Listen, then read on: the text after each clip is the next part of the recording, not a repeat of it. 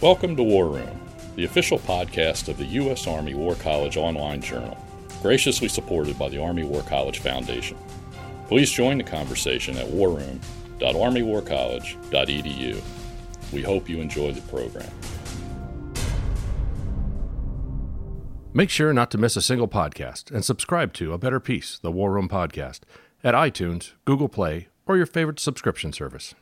The views expressed in this presentation are those of the speakers and do not necessarily reflect those of the U.S. Army War College, U.S. Army, or Department of Defense.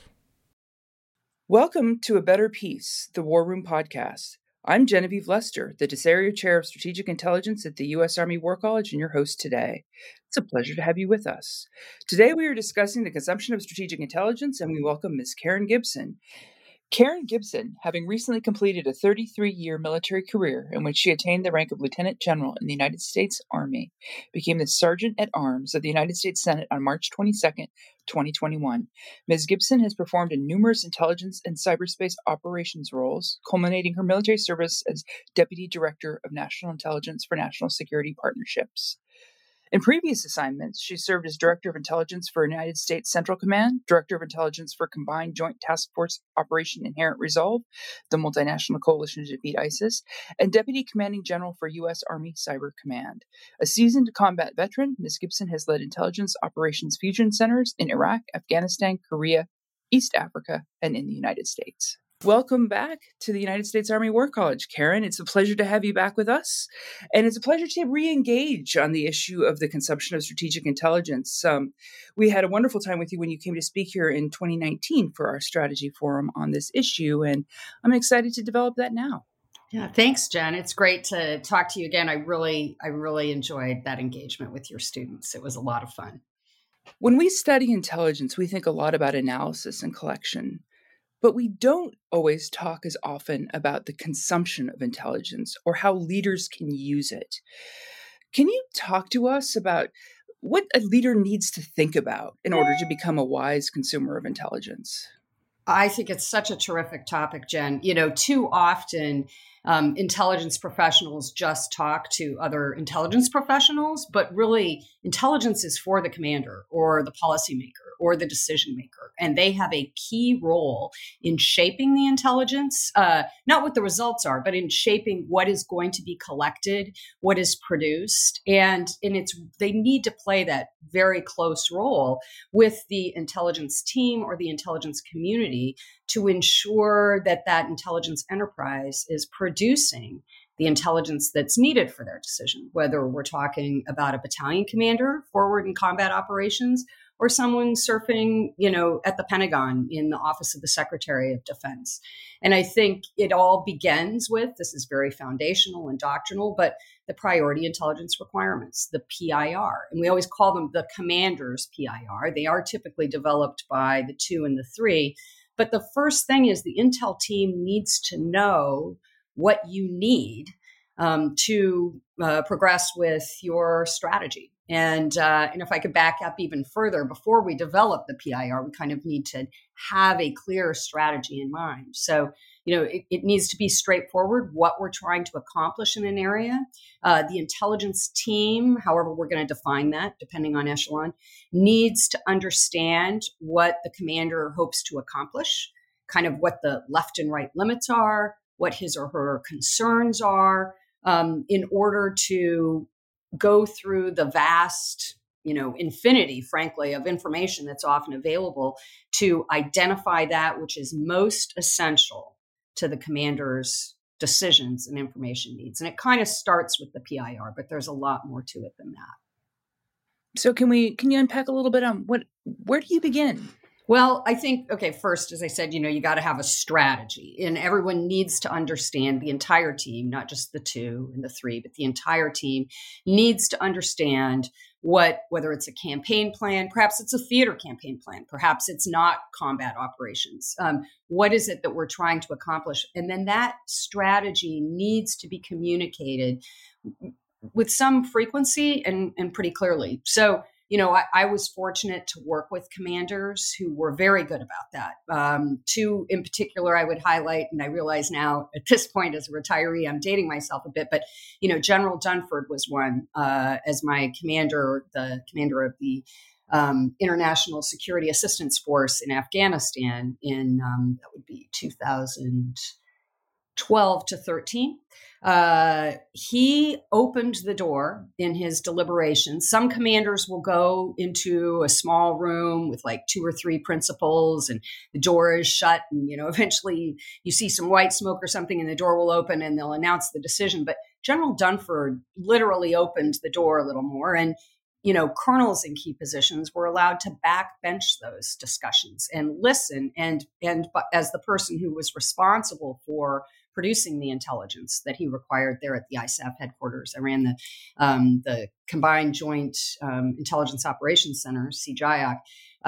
To hear his thinking about what he was trying to accomplish really enabled me to go back and redirect the team to produce intelligence or to collect intelligence that was most relevant to his needs. And so I think including the intel team or representatives of the intel team in the inner circle of the commander or the decision maker is really critical.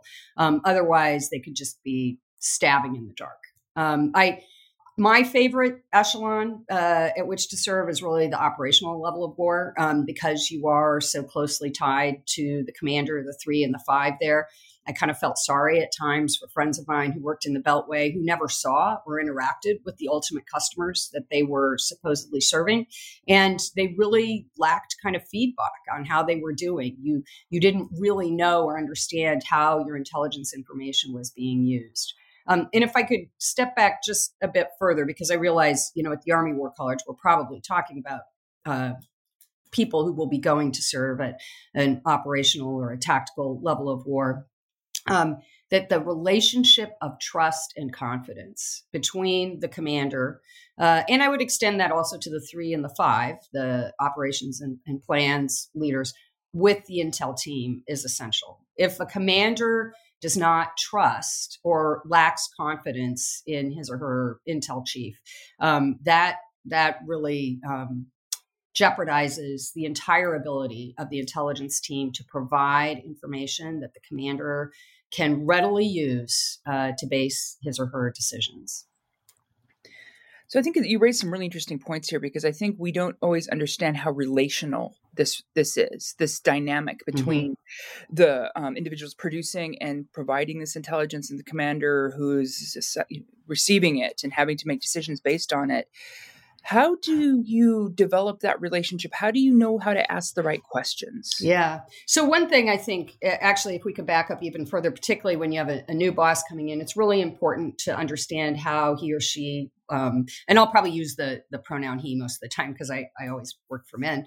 That comes more naturally. How they receive intelligence. How do they want to receive intelligence? Some commanders that I worked for, they want a little read book. I don't mean that in a pejorative sense. They want a read book that they go over first thing in the morning in their hooch with a cup of coffee. Others, far more interactive. When I worked for General Steve Townsend, another one of my favorite bosses, he liked to sit with a map in front of him, flanked by analysts, and have a dialogue about what was going on. So understanding how the commander best receives intelligence is really important. And again, including representatives of the intel team in those discussions. I would say it's also not enough for the commander and the intelligence team or chief to have a relationship, but you have to have a strong relationship between intel and ops, because intel should drive operations, right? And so, that needs to extend throughout the entirety of your G3, J3, S3 shop, whether it's current operations, future ops, plans.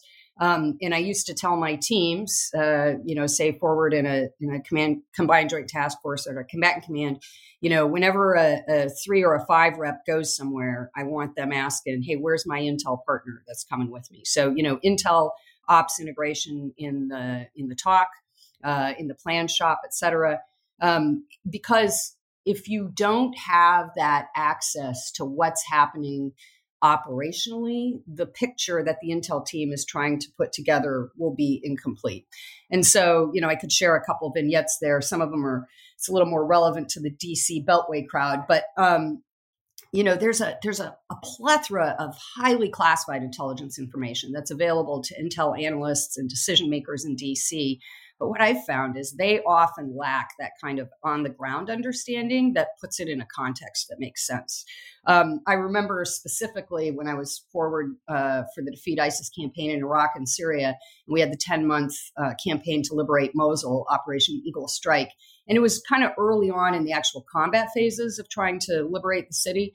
And there was intelligence reporting from some, Iraqi army elements that actually were barely in contact, in which, they were complaining about certain things and casualties. And I remember then I had a kind of like a VTC with some of the analysts back at the CIA, and they were highlighting this reporting as indicators that, the Iraqi army, what it meant for the Iraqi army, how they might fall, how this one, particular element was on the brink of, collapse. And I said, you do realize that in our scheme of maneuver, they're like way back there, right? Like it's actually the CT forces that we've trained that are way up front and taking 10 times the casualties of this Iraqi element. Lacking that operational context, you had CIA analysts back in the rear who were reading into this report something that it didn't mean. So again, not having that kind of access to what's happening on the operations side is really critical. I'll provide one more example there. When I worked at the Director of National Intelligence, and I remember sitting in a room as they were prepping the director to go across the street to the White House for, one of his intel updates. And one of the CT analysts highlighted a report. We had growing tension with Iran at that time. That, Iran, it was a HUMINT report, a single HUMINT report. There were frankly a lot of problems with this report. But the thing that really, really got me was that Iran was considering deploying certain action elements to kidnap American service members in Diyala and Wasat provinces. And I couldn't believe they were briefing this to the Director of National Intelligence. I said, okay, aside from the fact that this is a single uncorroborated report, and it's really actually a pretty hokey scheme that's being proposed here, you realize we haven't had any American service members in Diyala and Wasat provinces since 2011, right? So that's another example of lack of operational information. In that vacuum, intelligence information often does not make a lot of sense. And then the last one I'll say on this one, Jen, and then we can move on to other topics. Just a side note, when you see these reports about declining morale in enemy forces, I always take those with a grain of salt. I'm sure they're true. I'm sure whatever was overheard or is being reported through human intelligence or signals intelligence is accurate. That was actually said. But I always said, if we posted someone in our DFAC and had them write down everything that service members were saying as they walked through, you'd hear a lot of complaints. And that doesn't mean that our army is falling apart also. So just, kind of read those declining morale reports sometimes with a grain of salt. It's just one element in the broader picture. And speaking of context and the importance of it, can you talk about the dangers or benefits of raw intelligence? Well, yeah. So I think I would be very cautious about, and when I say raw intelligence, I mean like a single HUMINT report, a single SIGINT report, a single image. And I think generally commanders, particularly at higher levels, are better served by receiving more all-source or finished intelligence that provides analytic context. So it's fine to actually, there's some amazing images that are available, whether it's from our own collection or the National Geospatial Agency or someone. And those are great as long as they come with analytic context. This is what this means. To just provide raw reports and make a commander try to make sense of them, I think is really abdicating our responsibilities as intelligence professionals. So, for instance, and this is one I mentioned when I was up at Carlisle talking to your students. When I was at U.S. Central Command, the CIA would come in like every week or two with a big stack of what I'm going to call, raw intelligence. They were just a stream of highly classified human reports saying, Hekmatullah said this, and then the next one says Hekmatullah said that. This one would say, General Bajwa is going to do this. Another one would say General Bajwa is going to do that. They would contradict one another. I didn't understand what the sources were, how credible they were. Is there corroborating evidence? It was just a stack of reports and with a lot of the same names, hard to follow. What I really would like to have done was give them to a group of analysts who are expert in that area, have them read them all, and then tell me what it means. And I'd be like, why do you give me these reports that are so difficult to make sense of in a lack of analytic context? And they would explain, well, we're giving these to you because we're going to give them to General Votel this afternoon. And I'd say, why are you giving them to him? Why are you subjecting him to this? Well, we're going to give them to him because the secretary is going to see him tomorrow. And I'd say, why are we giving these to the secretary? That just really bothers me to see reports without an analytic context that are provided to a commander and to make him be his own analyst. There are, I've especially, it seemed especially bad sometimes. The higher the classification of the intel report, there's this strange perception that it must be super sexy. And sometimes it is, but a lot of times it's not. And I think people just want to be in the know. There's kind of a fear that other leaders have access to this information and they haven't seen it. So occasionally you'll meet people who insist on seeing all this raw intelligence. I was lucky generally not to work for commanders like that. And I specifically, the example I used up at Carlisle, General Townsend again, he had no time for that. He saw that as, that's your job too. You read that stuff and you tell me what it means. And once a very long, unanalyzed SIGINT report made it into his read book, made it past me. I don't know what, maybe he was doing PT that morning. And it came back to me with a handwritten note from him, don't ever do this to me again. And I really appreciate that because it is our job as intelligence professionals to provide that analytic context. And so what? And so, my tip then for commanders is insist on meaningful, relevant intelligence. When you get something, particularly if it lacks that context, ask those so what questions. What does this mean to me? Why do I need to know this? And in particular, what I found useful is if you can phrase it in terms of risk and opportunity to the plan, to, the campaign plan, whatever it is. What does this mean to me? What does this mean to our campaign? What does it mean to our strategy? If true, how should we be preparing for this? What kinds of opportunities might there be in this, advantages that we could have? But just really insist on a little analytic rigor that comes along with the products in your book.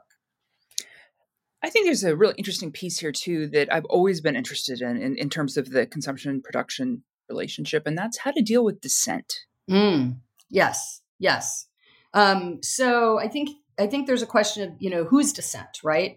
And there are many ways to view the same piece of information at times, right? And so, I would back up and say, I'll get to the dissent piece in a second, but it's really important to engage with analysts, to provide them feedback, challenge their assumptions, ask some hard questions, about the veracity of the source. Is it corroborated? Is this consistent with what we've seen historically? What would make you see things otherwise? Are there optional ways to view this or to read this? And so, asking those challenging questions.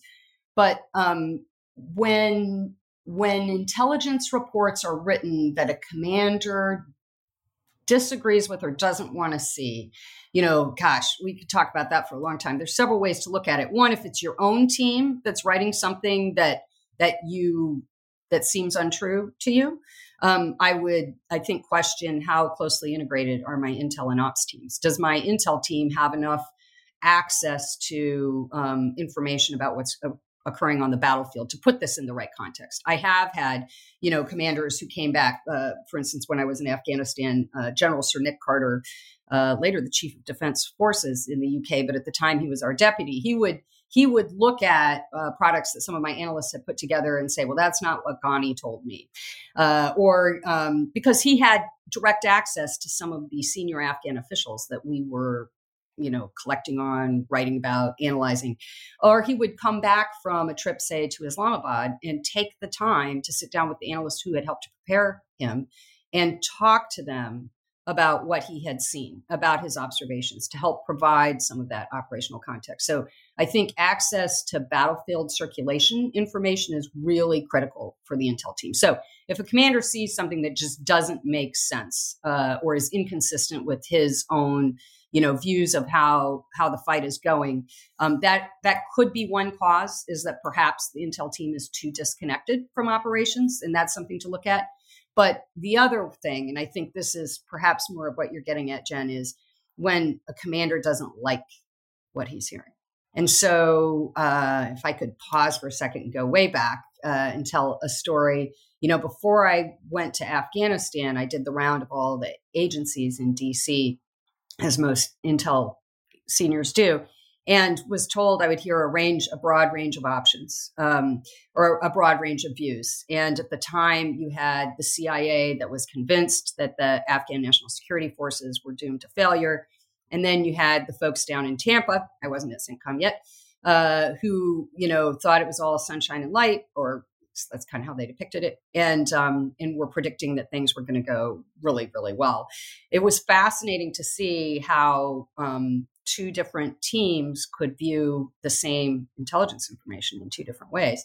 But I got downrange, and it was shortly after General Petraeus had left as the commander there. And he had, it was kind of unprecedented, written a dissent.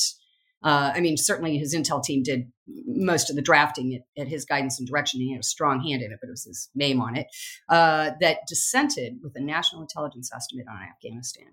And so, because there was just this strong disagreement. And when I got down there, I felt like we were spending, in my opinion, an inordinate amount of time writing dissents. It had become a habit of writing dissents with CIA pieces that depicted the war as not going as well as the commanders in theater thought it was.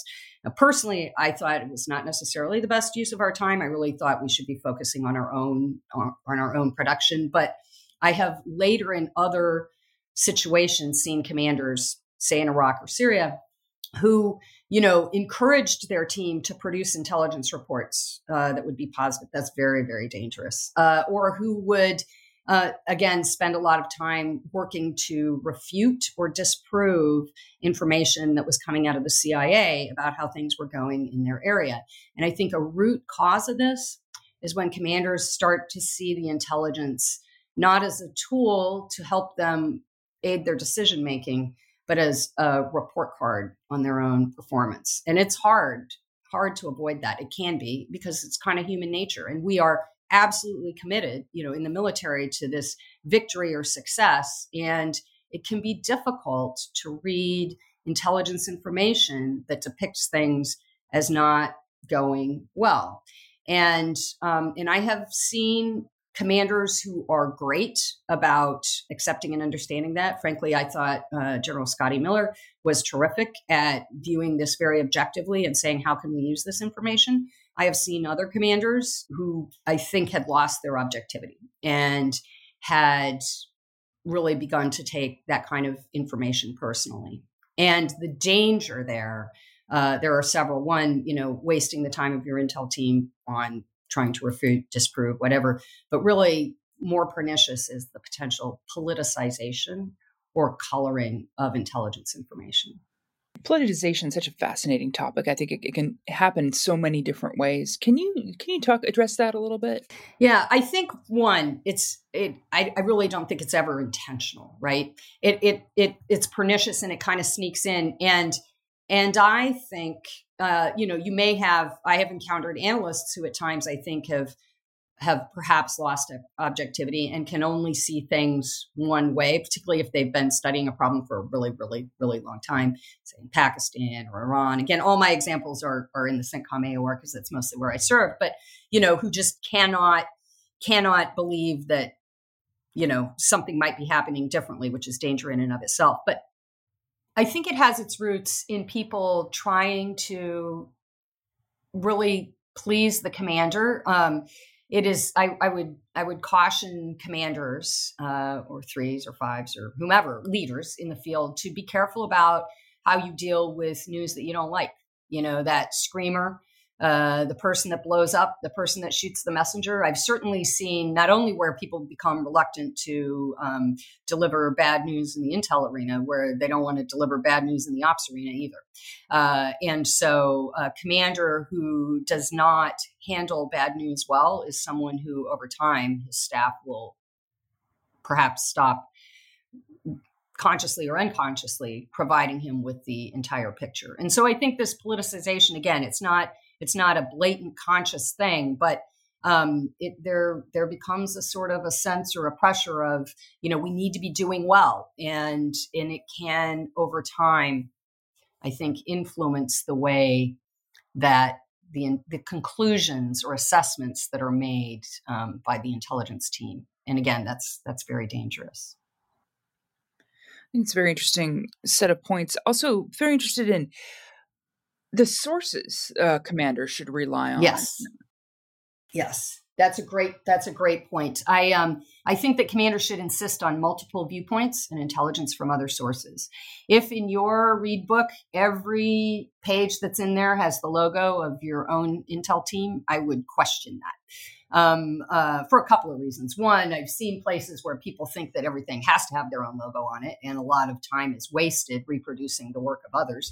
But it's really important to expose yourself to different ideas and perspectives. And so, insisting that you're getting intelligence reporting from various agencies, or even at times from other countries. And don't, I guess we could get to open source in a minute. Don't discount unclassified information, open source information. But, I'm a big fan of using coalition intelligence in a commander's daily work to help inform his or her assessment of what's happening. Some of our allies have exquisite cameras on their aircraft, and not just the Five Eyes partners. We made great use of German cameras, of French cameras, of Dutch cameras when I was at Operation Inherent Resolve. Some of our allies have access to better sources on the ground than we have. I had put great value in information and in a partnership with my counterpart in the Kingdom of Jordan, because while they may not have the exquisite collection from space that we have, or the power of the National Security Agency, their depth of understanding of tribal dynamics and what's happening on the ground in southern Syria is something that we will never have on our own. And so, being able to tap into that expertise, don't adopt it has to be invented here kind of mentality. And so accepting intelligence that comes from other nations, I would expect the intel team that's providing it to you, just as I talked about with raw intelligence, that they're providing some analytic context, agree with this, or, perhaps this aspect of, this assessment is a little too rosy, or maybe they're being a little harsh here, highlight where you may or may not entirely agree, but providing the boss with those alternate views, I think, is really important. You made a great point when you were here speaking in 2019 to our students, when you said, keep an open mind. Mm-hmm. And we, of course, understand that exhortation, but how do you go about doing that? Yeah, so it can be hard, but you've got to keep an open mind because, we all say no plan survives, first contact with the enemy. Unexpected things could occur on the battlefield. And if your mind is wedded that things are going to unfold in a certain way, you may fail to see the indicators that things are not going as you planned. Perhaps in another forum, we could talk about Afghanistan and in certain ways along that. You will miss certain signals that are important, or you could fail to see opportunities that you could take advantage of. So you've got to keep an open mind. And I think, to your question of how do you do that? One, insisting on those multiple viewpoints, on intelligence from other sources, and on understanding how our partners and allies see things as part of that. And also, having that open, challenging dialogue with analysts. And, when I say challenging dialogue, don't challenge them to the extent that it shuts everybody down. There's an art to it.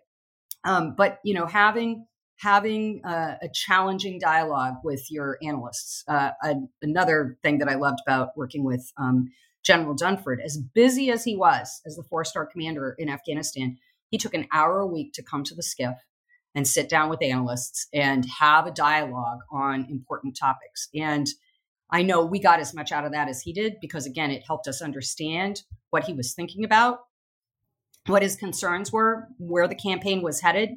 And it helped us as we are troving through all of the information that's out there available to feed him in his read book each day, to highlight that which was most important to him. But it really, I think, helped all of us.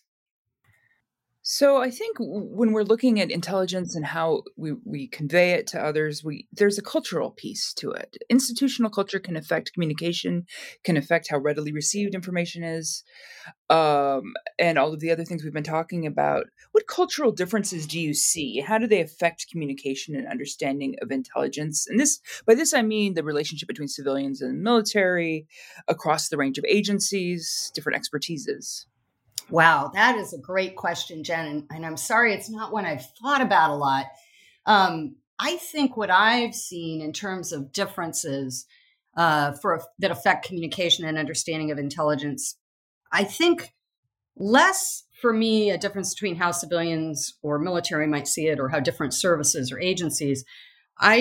In interacting with a commander or decision maker, I think there's a distinct difference between those who have extensive operational experience and those who are new to the game, so to speak. And regardless of service, those who have strong operational experience tend to engage their teams in very meaningful ways. Some of the things we've talked about, making clear your requirements, having a clear strategy, communicating it regularly, asking the right questions, establishing this strong personal relationship with the team. I can tell, as opposed to others who are new. Perhaps it's their first operational deployment. Perhaps it's someone who's worked in the institutional military more than in the operational military, who tend not to have acquired those skills. And in my opinion, the most successful combat commanders are those who wisely leverage their intel teams. And that's a distinct, I guess you could call it a cultural difference, but perhaps it's more of an experiential difference. But when I think about people that I've worked with and how they've handled their intel team differently, it's as much as anything a mark of skill and experience, and less where they came from and whether they were civilian or military or from a specific agency, if that makes sense. So I think we're seeing some really interesting things. These are just great, really illustrative comments. And we're seeing, I would argue, an inflection point now with intelligence in the war in Ukraine. We're seeing the public use of intelligence, strategic declassification, greater number of players, social media, more private sector, all of these different things. I would love to hear your take on where we stand now with intelligence in the Ukraine war, and also if you see a better intelligence sharing with allies. Yeah, I think that in this war, there's been a brilliant use of intelligence in the public sphere, and it is a marked difference between the way I have seen intelligence protected in decades past. Intelligence is something sometimes sort of a 0-day thing. Once I reveal this, I may not have this source anymore, but ultimately you've got to use it in some way, right? And a use of intelligence information, in weighing that risk of perhaps giving up a sensitive source for future use, has been the way that the administration early on used intelligence information, I believe, after collaborating with some of our closest allies, like, say, for instance, the Brits, to reveal in advance what Vladimir Putin was going to do. We don't usually do that. We usually, keep that to ourselves. We don't want our adversary to know that we know what he's about to do. But by publicly revealing in advance what Putin had planned, removing that veneer of legitimacy that he'd been trying to build. And I think it's been used quite brilliantly. I've stayed in touch with folks who are serving in Poland or elsewhere in Europe supporting the Ukrainians, and it's stunning the way that we have made intelligence information available to partners in ways that we did not previously. And I think that's really, really important. Keeping everything to ourselves all the time or highly classifying it is not particularly useful. Sometimes with highly classified programs, I realize we're kind of off the Ukraine question now, but highly classified programs I've seen where they read on, like, say, two people, right, at the commander and the deputy. And I go, well, how's he going to use that information? I mean, it's got to be something that you're sharing more broadly with the staff so that we can make use of this. So the overclassification of intelligence information can be a real problem, but I think it's been really brilliant. The downgrading, declassification, and better use and application of intelligence in Ukraine, and in particular with our allies. And so I think another reason that it's so critically important to share intelligence information with our partners is that it allows us to plan and operate together. And too often I've seen downrange where all the intelligence information or the bulk of the intelligence information was kept at US only or perhaps at Five Eyes. And what happens is if that's all you're producing, then that's all that ends up in the hands of the planners. But it's often a combined operation. And if you aren't creating and producing intelligence information that your combined planning team can use, then your planning team's going to wither down to or shrink down to just a Five Eyes or US only element. And in that case, you're not making full use of the capacity that your coalition partners are bringing. And you're not exposing yourself to those broader viewpoints that we've talked about. And I think it's really important, and it really has to start with the Intel team on producing intelligence information that can be shared with your partners. When I worked for General Townsend in Iraq and Syria, he insisted that nothing be US only or Five Eyes. And sometimes that's really hard.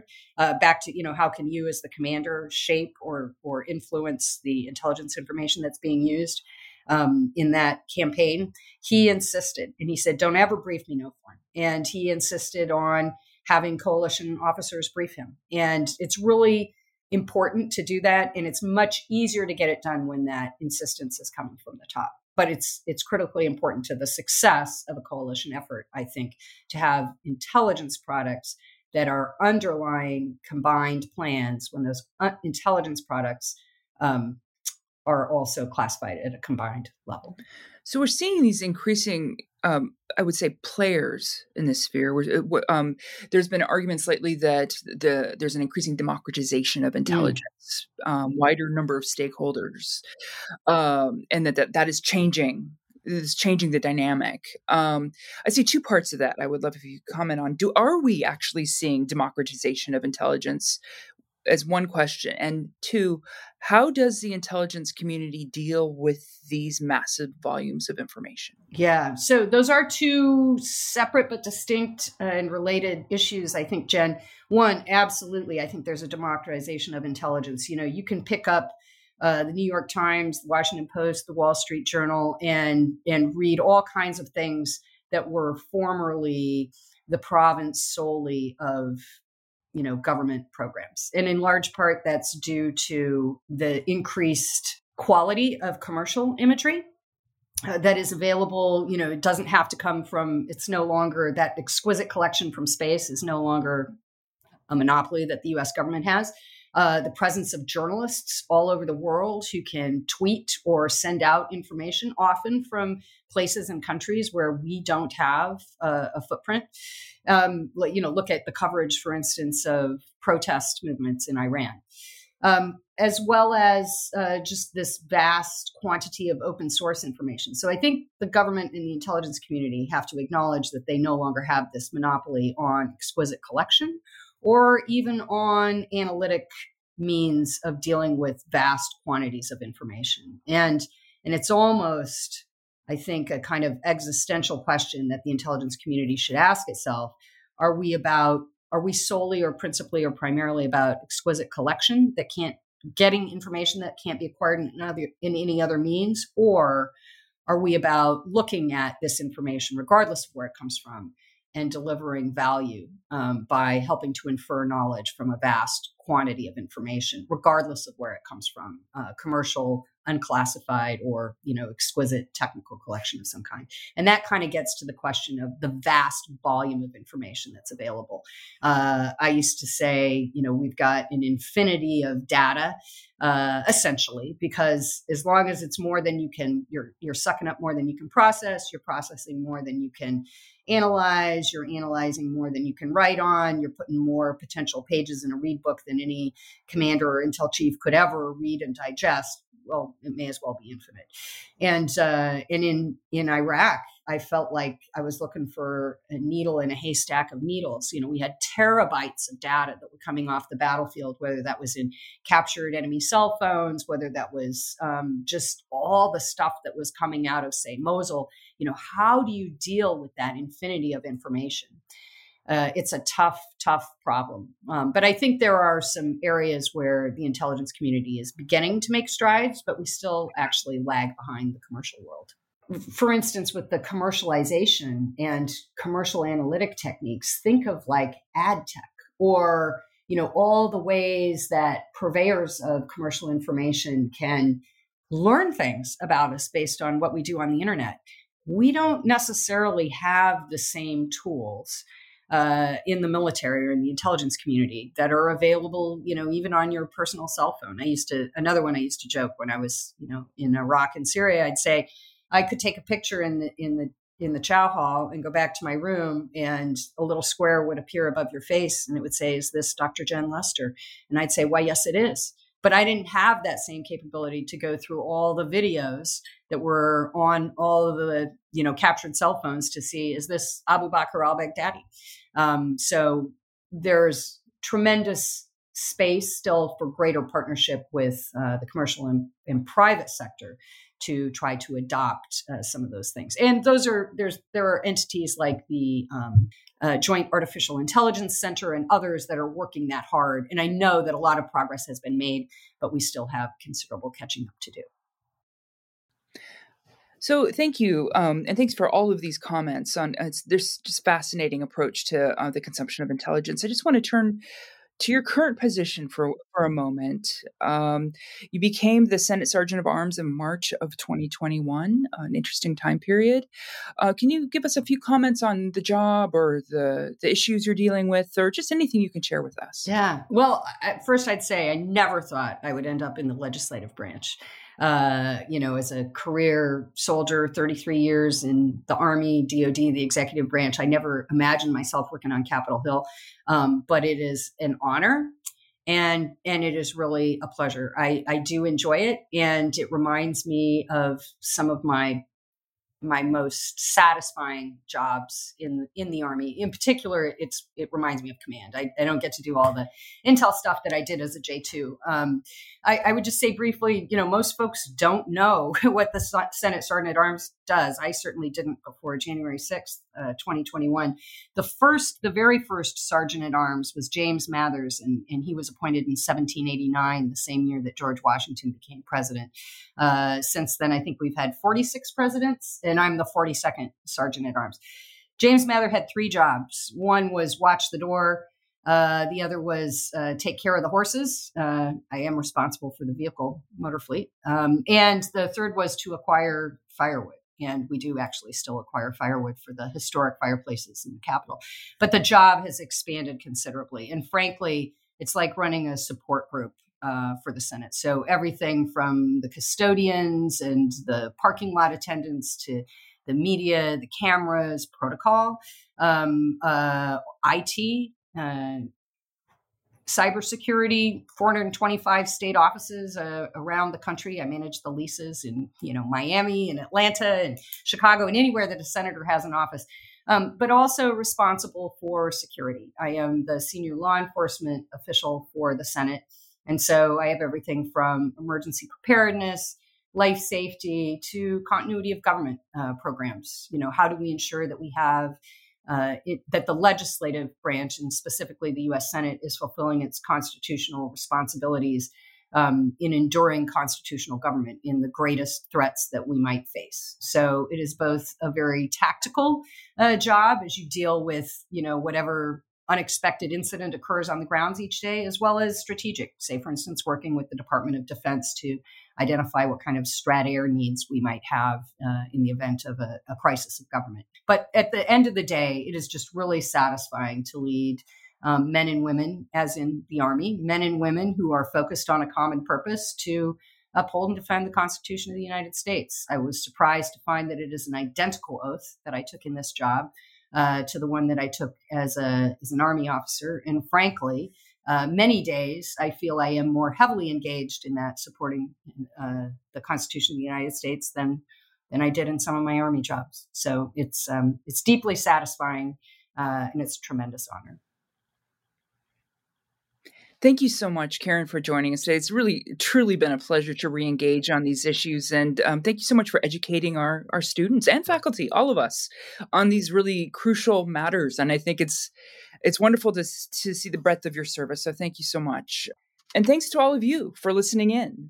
Please send us your comments on this program and all of our programs, and send us suggestions for future programs. Please subscribe to A Better Peace on your podcatcher of choice. And after you've subscribed, please rate and review this podcast, because that's how more people can hear about us, so that we can continue to grow this community for conversations like this one.